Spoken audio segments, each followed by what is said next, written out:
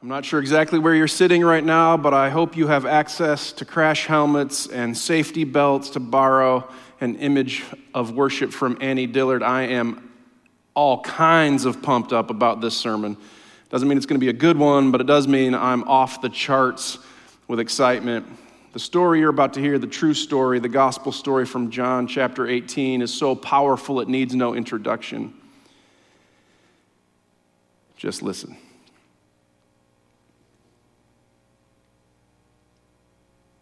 After Jesus had spoken these words, he and his disciples went across the Kidron Valley to a place where there was a garden, which he and his disciples entered. Now, Judas, who betrayed him, also knew the place because Jesus and his disciples had often met there. Judas brought a detachment of soldiers together with police from the chief priests and the Pharisees. They were carrying lanterns and torches and weapons. Jesus, knowing all that was to happen, came forward and said, "Whom are you looking for?" They said, "Jesus of Nazareth." He said, "I am." Now Judas, who betrayed him, was standing with them. And when he said, "I am," they stepped back and fell to the ground. Jesus said again, "Whom are you looking for?" They said, "Jesus of Nazareth." He said, "I told you, I am. So if I'm the one you're looking for, let these men go."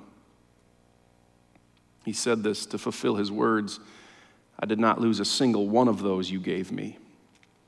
Peter was there, drew his sword, and struck the slave of the high priest and cut off his right ear. Jesus said to him, "Put your sword in its sheath. Am I not to drink the cup the Father has given me?" So the soldiers, with their officer and the police, bound Jesus and arrested him. First, they took him to Annas, the father-in-law of Caiaphas, who was the high priest that year. Caiaphas is the one who said to the Jews, "It is better for one person to die for the people." Simon Peter and another disciple were following Jesus. The other disciple was known to the high priest, so followed Jesus into the courtyard of the high priest, while Peter stayed outside. The disciple who was known to the high priest went out and talked to the woman who guarded the gate and brought Peter in. She said to Peter, "Are you not also one of this man's disciples?" And Peter said, "I am not." The slaves and the police had made a charcoal fire to warm themselves because it was cold. Peter stood with them, warming himself. The high priest questioned Jesus about his disciples and his teaching. Jesus answered, "I've spoken openly to the world. I've always taught in the synagogues and the temple where the Jews come together. I've kept nothing in secret. Why do you ask me? Ask those who heard what I said. They'll tell you what I said." When he had said this, one of the police standing nearby struck Jesus on the face, saying, "Is this how you answer the high priest?" And Jesus said, "If I've spoken wrongly, testify to the wrong. But if I've spoken rightly, why do you strike me?" Annas sent Jesus bound to Caiaphas. Simon Peter was standing, warming himself, and they asked, "Are you not also one of this man's disciples?" And Peter said, "I am not." One of the slaves, a relative of the man whose ear Peter had cut off, said, "Didn't I see you in the garden with him?" And again, Peter denied it. And at that moment, the cock crowed. This is the word of the Lord. Thanks be to God. It's John chapter 18 through verse 27, if you wanted to find it in a Bible near you or the smartphone on you. What a scene. What an intense scene. The garden, Jesus, Judas, Peter, who, though he's the one who cut off the slave's ear, they arrest Jesus instead of Peter. Not the last injustice of that night. The smell of the charcoal fire, the distinct smell of a charcoal fire in the air. Annas and Caiaphas, the betrayal, the denial, Jesus. at the center of it all. There's an echo I want you to hear, a refrain I want you to listen to, and then a rooster promise this community of all communities ought to love. The echo is the garden itself. The scene launches like this. After Jesus had spoken these words, he went out with his disciples across the Kidron Valley to a place where there was a garden, which he and his disciples entered. Now Judas, who betrayed him, also knew the place because Jesus had often met there with his disciples. Let me get this straight. The single most significant sequence of events is about to unfold in the world for human history. The cross just ahead, the grave right around the corner, the resurrection, which would turn the world upside down and on its head. And John seems to find the time and the need to suggest there is a garden, that he went to the garden, how often he met at the garden. So many tedious details. Just get on with the good stuff, John. After he spoke these things, Jesus and his disciples went across the Kidron Valley to a place where there was a garden, which he and his disciples entered. Here's a picture of the Kidron Valley. It's about a 1.5 mile walk from where Jesus and his disciples were in the upper room down into the Garden of Gethsemane. Here's the garden, probably not exactly the space that Jesus was, but it gives you a picture of what it was like, the olive trees on the Mount of Olives. He and his disciples went across the Kidron Valley to a place where there was a garden. One of the keys to interpreting Scripture well is the old Reformed commitment that Scripture interprets Scripture. There's an echo here I want you to hear. Where else in the Scriptures do you recall a garden? There's probably a couple of different places, but I'm thinking of the first pages of the Bible, the Garden of Eden. God, his heart so full of love, creates the first man and brings her to the first woman, and they're naked and they're not ashamed, and God each evening walks with them through the garden. Reminds me of that great hymn, and he walks with me and he talks with me. But you know what happened in the garden. You remember what happened in that garden? Though the created orientation of humanity was open-handedness, the posture of reception, God just kept giving, and all they could was to receive. All of a sudden, in that garden, they reached out and they took of the fruit. They didn't enjoy these. It wasn't enough just to stroll in the evening with the living God. They wanted a more efficient, manageable way of life, so they took of its fruit and they ate. And the world was sent spiraling into chaos. Disruption poured out onto the world like a volcano, brokenness and sin and shame and disobedience and all of it, and we know it so well. It's all back from that garden moment.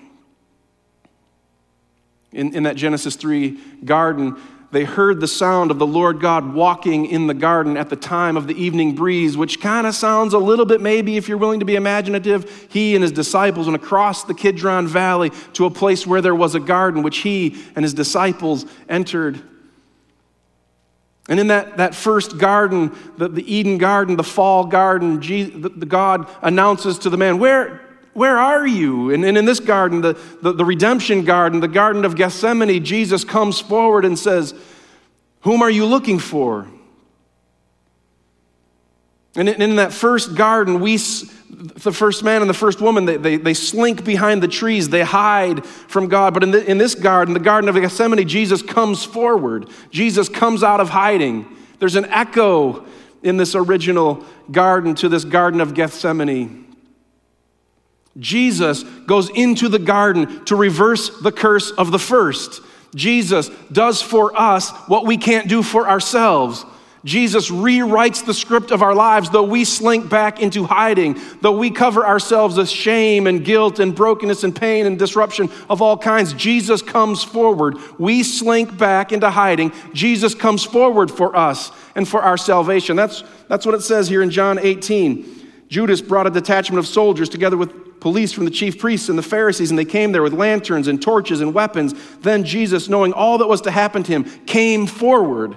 We slink back into hiding because of sin. Jesus comes forward for salvation. This is why Paul in Romans chapter 5 could say, Just as sin came into the world through one man, and death came through sin, and so death spread to all because all have sinned, much more surely have the grace of God and the free gift in the grace of the one man, Jesus Christ, abounded for many. Or in another place, as in Adam all die, so in Christ all will be made alive. Jesus Christ is the new Adam. Jesus Christ is the new humanity, doing for us what we can't do for ourselves. How about the way John Calvin puts it? This is going to knock your socks off. This is from the Institutes. Godly soul, referring to the table, the sacrament, godly souls can gather great assurance and delight from this sacrament. In it, they have a witness of our growth into one body with Christ, such that whatever is his may be called ours. As a consequence, we may dare assure ourselves that eternal life, of which he is the heir, is ours, and that the kingdom of heaven, into which he's already entered, can no more be cut off from us than from him. Again, we cannot be condemned for our sins, for whose guilt he has absolved us, since he willed to take them upon himself as if they were his own. This is the wonderful exchange, which, out of his measureless benevolence, he has made with us. That becoming Son of Man with us, he's made us sons of God with him. That by his descent to earth, he's prepared an ascent to heaven for us. That by taking on our mortality, he's conferred his immortality upon us. That accepting our weakness, he's strengthened us by his power. That receiving our poverty unto himself, he's transferred his wealth to us. That taking the weight of our iniquity upon himself, which oppressed us, he's clothed us with his righteousness, the wonderful exchange. He did for us what we can't do for ourselves. What a wonderful exchange.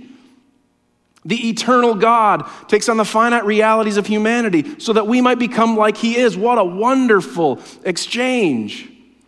We slink back into hiding. Jesus steps forward for salvation. It's a garden echo. It's the gospel, friends. The echo gives way to a refrain. Jesus intends it. John records it. Peter has no idea. The detachment of soldiers with the police, they come forward. And it's interesting, Jesus takes control of the situation. Jesus is the one who says, "Whom are you looking for?" And they say, "Jesus of Nazareth." And what does Jesus say? "I am." He says it, John at least records it 3 times. I am, I am, I am. Borrowing from the book of Exodus when Moses saw the bush burning but not burning up, and he was curious, so he made his way over, and the bush started talking to him, and he gets afraid. The bush says, "Moses, Moses," and he says, "Here I am." And God out of the bush says, "You're going to be my deliverance leader. You're going to lead my people on a salvation journey." And Moses says, "No, I'm not." And God says, "Yes, you are." And Moses says, "Well, who will I tell them sent me?" And God says, "I am. Tell them I am has sent me to you." And now Jesus here in the Garden of Gethsemane, they ask, "We're looking for Jesus of Nazareth." And he says, "I am. I am. I am." The eternal God invested in a single person. I am.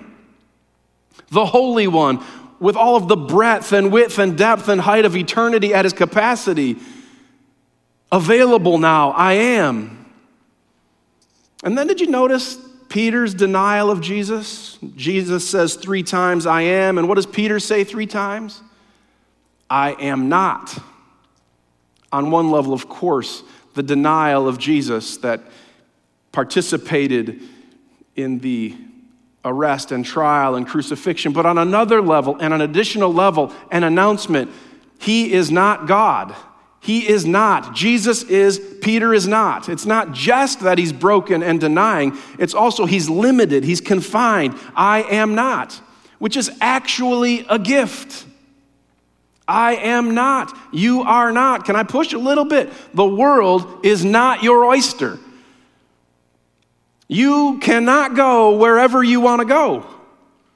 You do not get to do whatever you want to do.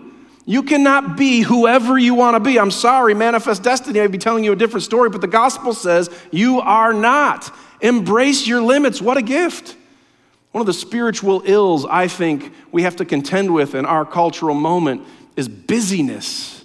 We just keep running. We just keep scrambling. We just keep working, trying to achieve some level of some dream we think will satisfy ourselves. All the while, the gospel is inviting us to embrace our limits. You are not. I'm not trying to minimize who you are. I'm just inviting you. You don't have to carry the weight of the world on your shoulders. You are not. It's not up to you to save the world. You are not. You will not change the world. You are not.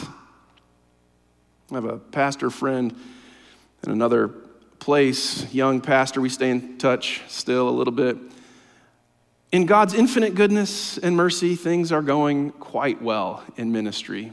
The church is growing in numbers, growing in mission. If I can put it like this, they're experiencing as a church all kinds of success, and it's a wonderful and it's a good thing. And a friend of his in the community where he is, who doesn't go to the church but heard the buzz in the town about the church, took him out for coffee, sat him down, and the first thing my pastor friend reported his friend saying to him was, "What's it like to be the Messiah?" What's it like to be the Messiah? And it cut straight through to any veneer of naivete that he had in his heart about somehow it was up to him. He had to do it.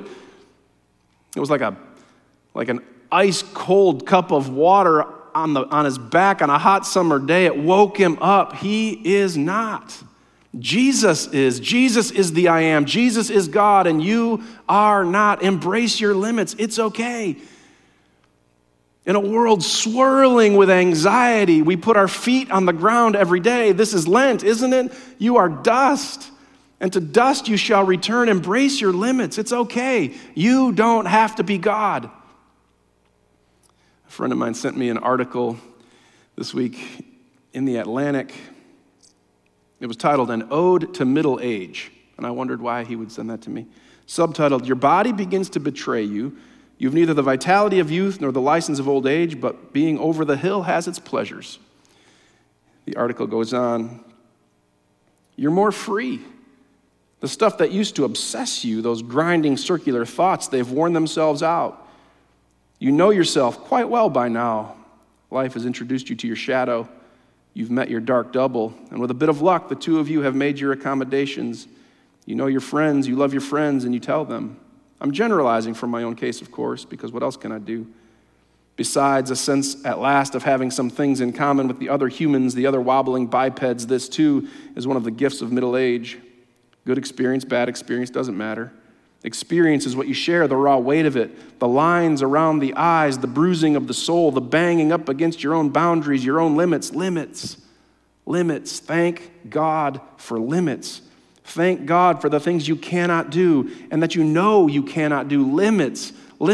Thank God for limits. Jesus is the Savior. Jesus is the one who steps forward while we slink back into hiding. You are not. On one level, of course, it's Peter denying Jesus. Come on, Peter. But on an additional level, it's the gospel announcement. Lay it down. Lay it down. Lay it down in order that it can be taken up again. The echo is the garden. The refrain is the sort of almost liturgical call and response between Jesus and Peter. And then one last thing before this table, this wonderful exchange. A rooster promise this community of all communities ought to love. Peter warming himself by the fire. One asks, you are not also one of this man's disciples, are you? And Peter says, I am not. Then one of the slaves says, hey, didn't I see you in the garden with him? And then this line, again, Peter denied it. And at that moment, the cock crowed. Again, Peter denied it. And at that moment, the cock crowed. The rooster started to sing. The rooster has been throughout Christian history become a sort of symbol of this moment. Maybe just Peter's denial, possibly also Jesus' reinstatement of Peter later on in John's gospel. We'll get to that in a few weeks. It's become a symbol for the Christian community of this moment.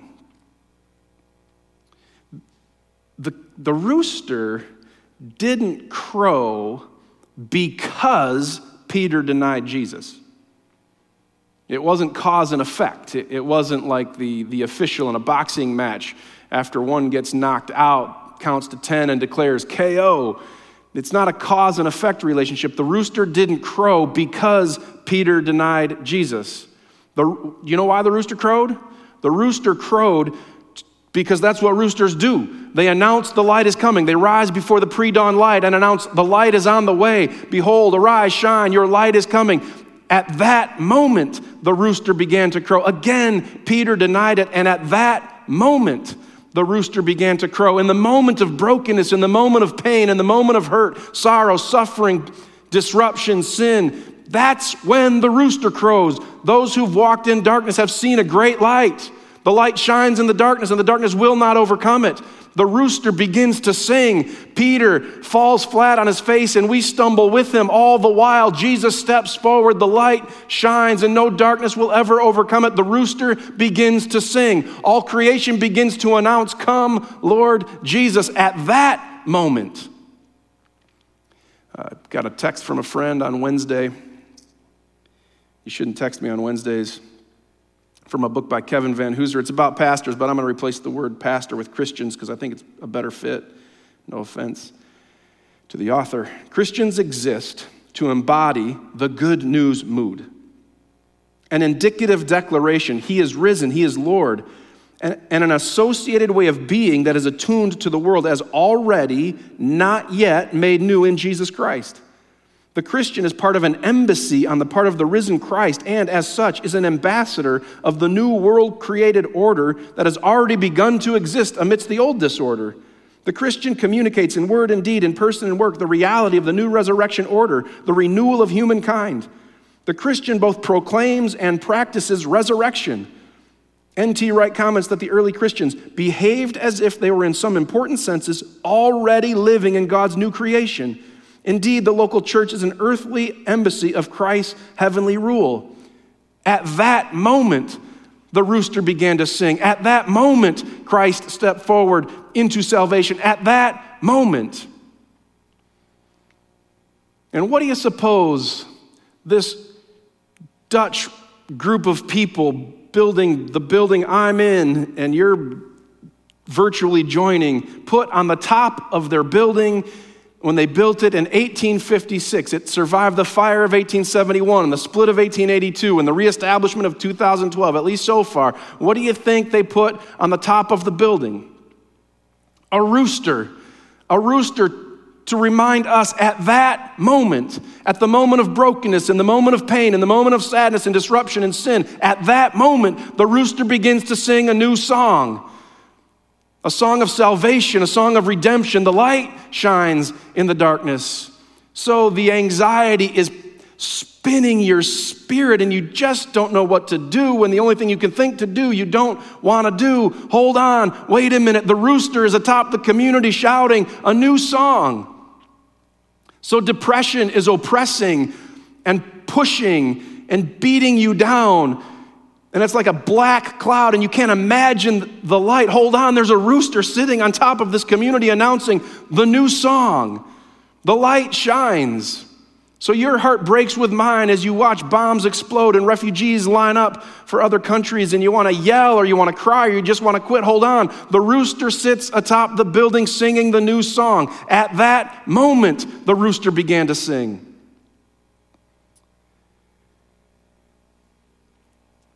Again, Peter denied it. And at that moment, the rooster crowed. Amen? In the name of the Father, and the Son, and the Holy Spirit. Amen.